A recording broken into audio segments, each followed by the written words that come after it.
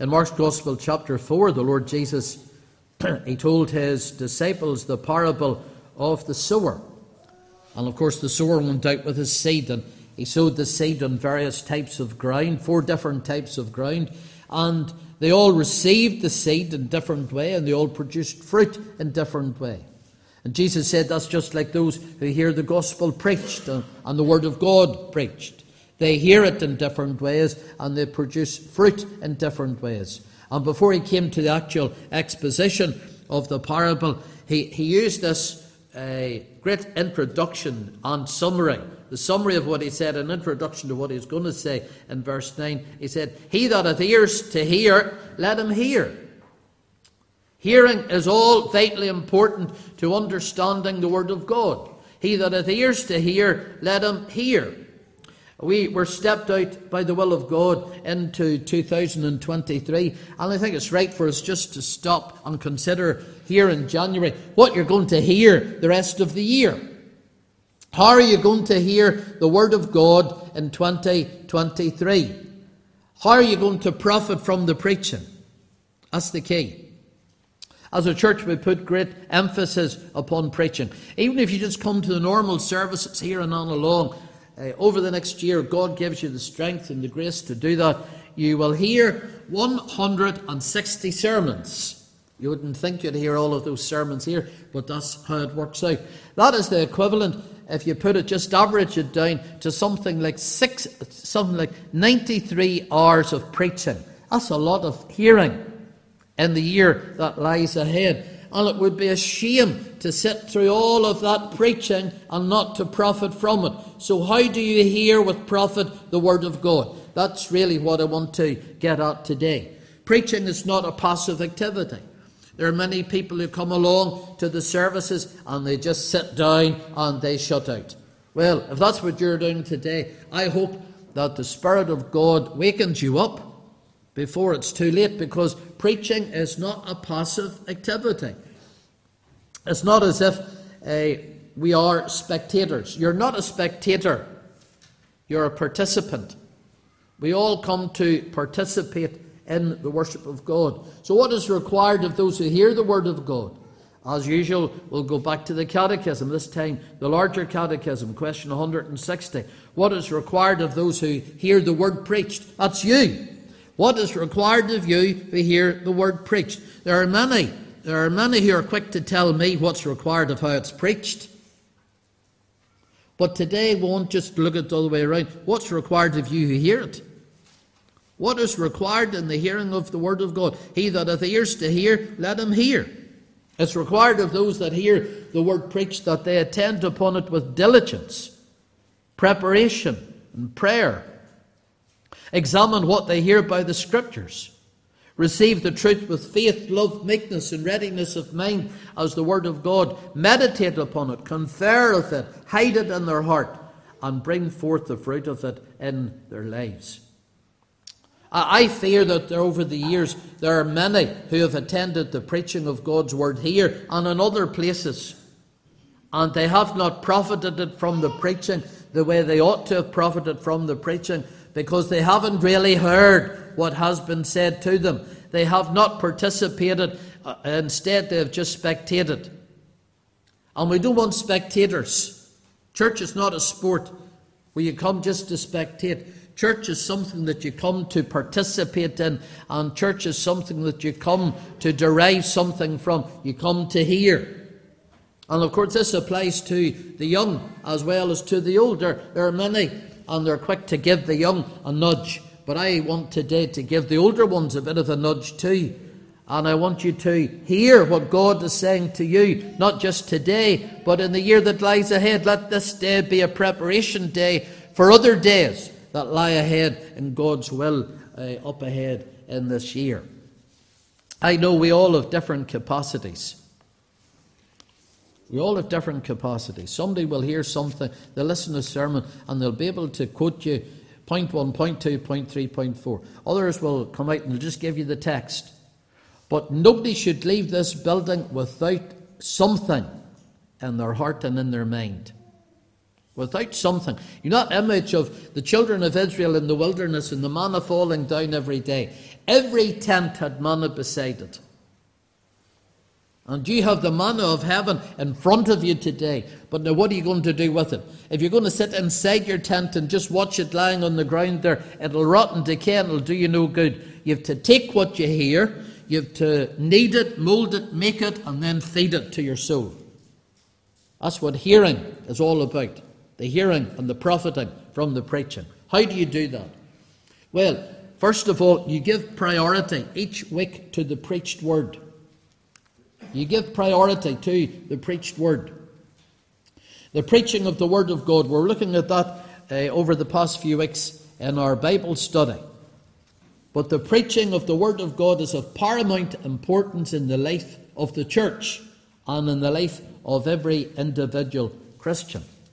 John Calvin taught that there were two preachers at every service. You only thought there was one.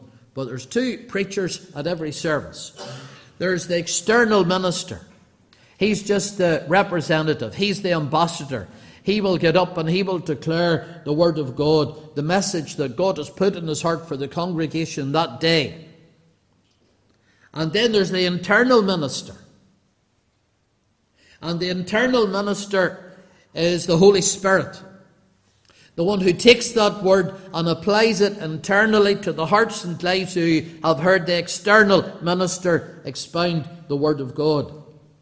The word, Calvin said, it's like full of arrows. It's a quiver full of arrows. The quiver was where you kept the arrows. And so you take the word of God and you have all these different arrows in it. And as the preacher will preach the word of God, the Spirit of God is taking those arrows and he's applying them to different individuals in different ways in the congregation. And that's why you'll hear something that maybe your husband will not hear. And your wife will hear something that you'll not hear, and vice versa. And the children might be able to tell you something that you completely missed in the service, because there are different arrows that God will use through that quiver of the word of God, and he'll apply them to different individuals within the service and within the worship of God. I want to encourage the young people to make the hearing of the word of God a priority in their life. And that's why we put out that little pamphlet last Sunday evening. And you parents, you help the children to fill it in. I got some wonderful examples back last Sunday night of those that were listening, young lives that were listening. And with the help of their parents, were able to outline what was actually been said in the service. In Acts chapter 13, we read, now there was in the church that was at Antioch certain prophets and teachers, as Barnabas and Simeon, that was called Niger, and Lucius of Cyrene, and Manaen, which had been brought up with Herod the Tetrarch, and Saul. And as they ministered to the Lord and fasted, the Holy Ghost said, under the preaching of the word of God, the Holy Ghost speaks. Is that not true? If we don't believe that the Holy Ghost speaks, then it's just external religion. But we believe in internal religion. We believe not only in the external preaching of the word of God, we believe the Holy Ghost, he says to men and women, boys and girls and young people, certain things as the word is preached every week. And that's why Jesus said to these disciples, he that hath ears to hear, let him hear, because not everybody has ears to hear. Sometimes we think these parables were great illustrations that Jesus gave to help people understand. Do you know they were the very opposite? They were heavenly stories with earthly meanings that Jesus only revealed to his disciples. They had the inner hearing. They were able to hear what others were not able to hear. You prioritize the preaching of the word of God and do not demote it. You know, sometimes we think in our day and age, because preaching is unpopular, that it always was popular. It never was popular. Because the natural mind is enmity against the things of God. I don't want you to run away with the idea and think, oh, there was a bygone generation and only in days of revival, men and women, did God give that hearing. But for his people, those that he gave the parables to, his disciples, they have an ear to hear. And if you don't have that ear to hear today, is it because you're not a child of God? Is it because you have a heart of stone instead of a heart of flesh?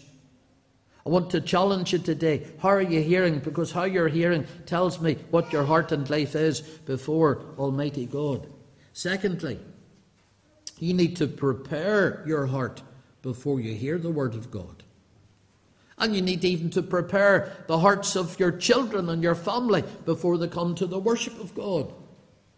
You need to pray. Of course, this is done individually. Speak, Lord, for thy servant heareth. Is not what the old prophet said to Samuel to tell the Lord, speak, Lord, I'm listening. I'm listening. Are you listening today to what the Lord really has to say to you? It's done individually. It's done collectively with your family. Fathers have a great responsibility in their home to pray with their family and to pray that God would help them to understand what they hear in God's house. What a responsibility rests upon us as individuals. Pray individually, pray collectively, and pray collectively not only at home, but pray collectively with the people of God here. If it's possible, make it along to the prayer times before the service. Something happened during COVID, of course, and we all battled with what happened during COVID. We all battled with the consequences of COVID. But one of the consequences of COVID here and on along was we lost the prayer meeting prior to the service because people didn't come to the very last minute. And I understand that, why that happened at that time. But that was then. This is not now. I encourage you to come back to the prayer meeting prior to the service and pray that God will give us ears to hear, hearts that understand. Pray that the word preached might be a saving word to the hearts of the unconverted. Sometimes we imagine that just an unsaved soul will come in and they'll just hear the first time and they'll be converted. Now I want to ask you, did you hear the gospel for the first time and were you converted the first time? There are very few actually like that. In Romans 1:16 it says, I'm not ashamed of the gospel of Christ, for it's the power of God unto salvation to every one that believeth, to the Jew first, and also to the Greek. Here is God is sending this word of salvation, first to the Jew, then to the Greek, or to the Gentiles. And I would say to you today, do not rest, dear soul, until you come into saving contact with that word. And of course we know this word also, we'll come to this again tonight, it's a sanctifying word in the lives of the converted. Even when the gospel is preached, we're learning more about Jesus. It's sanctifying our souls. We're being drawn closer to Him. If you're not learning more, there's something wrong, either in how you're listening or how the message is being relayed. More about Jesus would I know. I think we need to prepare also by maintaining our appetites. You would never allow, I see parents here, somebody gives them a sweet, don't eat that till you go home. You'll spoil your dinner. We were never allowed as children to eat sweets before our meal. It was a real no-no in our home. And just the same way, we need to make sure that our spiritual appetites are not spoiled. A hungry man will always eat a good meal. A hungry man will always eat a good meal. And hungry souls will always find something for their soul in the Word of God. Have we spoilt our appetites? I fear many Christians have spoilt their appetites in doing what? In dabbling with things that they ought not to dabble in. In allowing their minds to be diverted with things that their mind ought not even to be upon. Make sure, dear brethren and sisters, you're not spoiling your appetite because it's only hungry people or good eaters at the table. You need to prepare. And let me give you a practical note here. By guarding what happens prior to coming to the house of God. Don't give place to the devil even for a minute. Now we all know sometimes there's a rush to get out. And once there's a rush to get out, there's a stress in the getting out.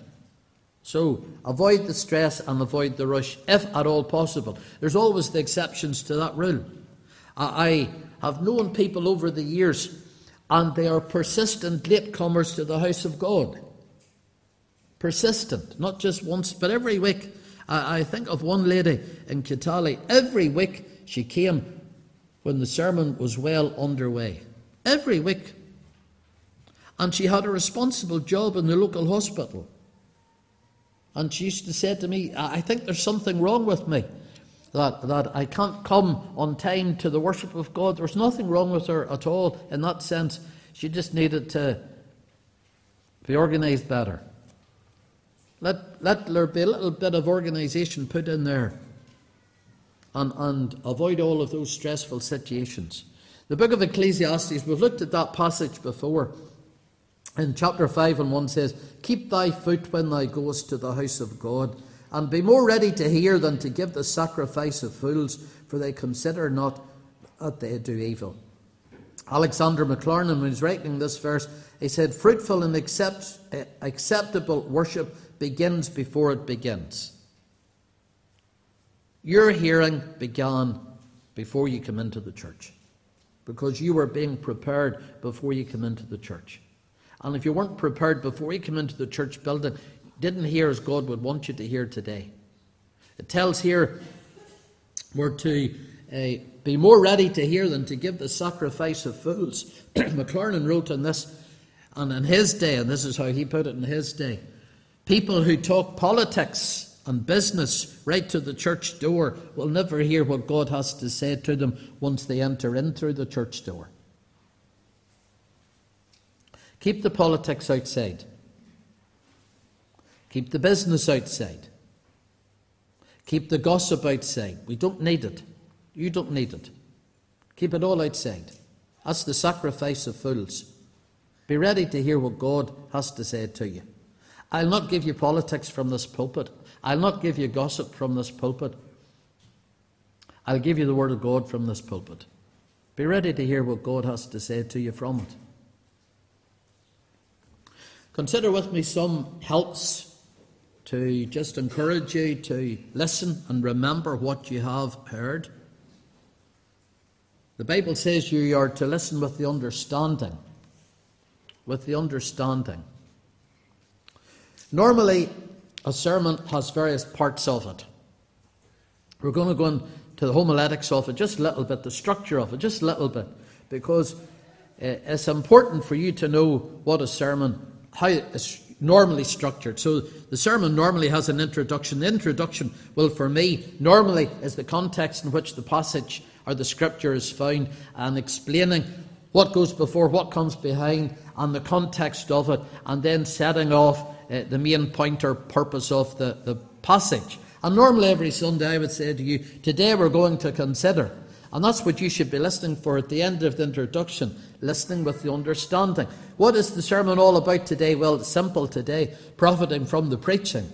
That's what the sermon is all about. So it's a topical message today, but mostly it's a textual message, or a message that's based on the passage. And from the passage we'll take the main truth and we'll say, today we're going to consider. Listen what's been said, because that's what the sermon's all about. And then you'll have a firstly, a secondly, a thirdly. The first point should be derived from that propositional statement. What you've stated the sermon is all about. And that will include the exposition of the point. So today, firstly, we're going to consider. And you should have information under it to expound what you're trying to say. And then by way of amplification, other verses can be brought in to further illuminate what you're trying to say from that particular passage. Sometimes an illustration is appropriate, a scriptural illustration, a personal illustration, a historical illustration. Wherever it's found, you don't have to have them, but it's helpful from time to time to have them. And then every time, there has to be application. Where there's not application, you're just lecturing. So it's good to have the application. What does the Word of God say to my life? And in the light of what God is saying to my life, how do I need to change my life? How do I need to live my life in the light of what God is saying to me? So to listen a sermon, you have to train your mind. Where are we in the sermon? Everybody listens for the finally. But what about the firstly, secondly, thirdly, fourthly, the subpoints? What about the exposition, the amplification? What about the illustration? What about the application? Before you listen for the finally, what about all of the other stuff that goes before it? Because it all constitutes the presentation of the Word of God, Lord's Day by Lord's Day. The confession has a wonderful phrase in it. It's worthwhile considering. Chapter 21, section 5. It talks about the conscionable hearing of the Word of God. Because the Word of God should touch our consciences. It's good to have a conscience. When God says something to you that you have a conscience about it, you're pricked in your mind about it, you're convicted in your soul about it, your conscience is spoken to, and in the light of that, what God has said to your conscience, you're going to do something about it. How vitally important. You cannot come into the worship of God and say, this has nothing to do with me. Switch off. If your conscience is not touched, your conscience is seared. A seared conscience is something to be greatly feared. We need to have a conscionable response to what is being preached. Don't switch off. Do not switch off. It's easy to slumber and sleep, and there are many, many people who sleep with their eyes open, not with their eyes closed. I always think it's a good thing if you want children to sit up and listen in church, get them to bed on Saturday night. They're not going to sit up and listen in church if they're not in bed on Saturday night. How many parents prepare their children, say if we're going to school on Monday, you have to get to bed early. And that's right and proper, and we tick all the boxes there. But what about coming to the most important part of the week, the public worship of God? Is that not a word also for adults? Preparing properly, mentally, physically, for the worship of God? Talk about the word that you've heard preached. It says we're to meditate upon the word. If you want to retain what you've heard, talk about it. The only way I could ever retain what I have heard is to write it down and then talk about it. As you write it down, you are putting it into these files up here, your memory, and then talking about it, you're helping to make it live, you're helping to make it live to you. The Lord Jesus in this parable, he talked about the birds of the air that swoop down and take away the seed, and very, very quickly the seed can be taken away. It can be the very best, purest of seed scattered all over the ground, and yet just in a few seconds it can be cleared away by the birds of the air. We read about the blessed man in Psalm 1 and 2. We read there that his delight is in the law of the Lord, and in his law doth he meditate day and night. To meditate upon something is to think upon it. It's to ponder it. It's to outline it. It's to get a grasp of it. You know, sadly today there are many Christians and they're not thinking people. Christians should be the most contemplative of all people, because we're called to meditate upon the word of the living God. The subject is kept before the mind, and the soul derives pleasure in the mind when we meditate upon it. Something pleasant has happened to you, you'll memorize it, you'll meditate upon it, and your memory will come back to it time and time again. Is that not what the Word of God should be? Honey? Honey out of the rock? I think it's good when you go home to talk to your family about the sermon. I don't mean to roast the preacher. You've got your own roast on Sunday. You don't need to roast him, but talk about the sermon. Talk about what you've heard. Make sure the children have heard something from the sermon and are able to tell you something from it. Help them with their little leaflets. Help them to keep abreast of it, to keep ahead of it. I'm never in a hurry to shoo people away from church after the service. And I know there's many on along, not in a hurry, and there's nobody really in a hurry to get you out either, so I don't mean anything untoward in what I'm going to say. But wouldn't it be good after the service to talk to a brother or sister about the sermon? Did you hear that? I never saw that before. I was listening to R.C. Sproul this morning, and as soon as Linda appeared, I had to talk to her about what I heard in the sermon that I listened to this morning. I'd never heard it before. I never understood it before. Receive in faith what you've heard. It is faith that enables you to act. Faith in what God says.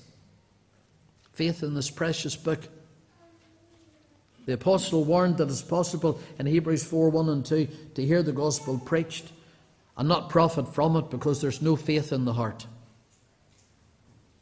Come back tonight and hear how that faith is put in the heart, because it's that faith is the victory in every situation.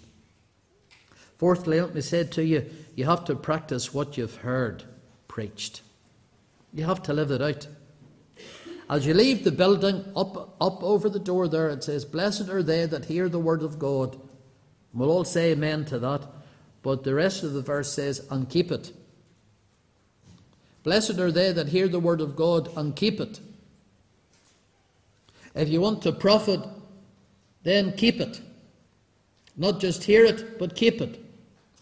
There has to be the doing of what you've heard preached on the Lord's day. There's no point in having a head that's filled with knowledge and a life that's not matched by a holy living. We're called to live out the sermons that we listen to. There are many people, and they're good connoisseurs at sermons, and they're very good at telling me he's a good preacher or he's a good preacher, and I'm not so fond of him. I'm not convinced their lives equal what they're trying to say. When God says repent, he means repent. When God says believe, there's no alternative route. When God issues a command, there's no negotiating with that command.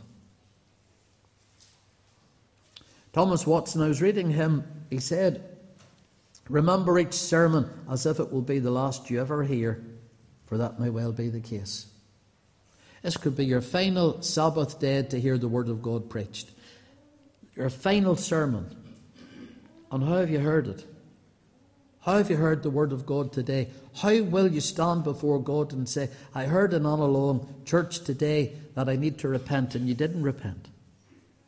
"I heard in Along Church today about the commandments of God that I need to obey, and I've disobeyed them all of my life." How will you stand before him and answer on that great day? Our worship, we know, needs to be word-centred, and it is word-centred. But the words need to be heard. And you need to hear what is being said. Not just externally, but internally. And live it out in your life to the glory of Almighty God. These words of Jesus, they sum up what I'm trying to say today. Mark 4 and verse 9. He that hath ears to hear, let him hear. It's the hearing that's the key. Not just externally, but in the heart and in the life as well.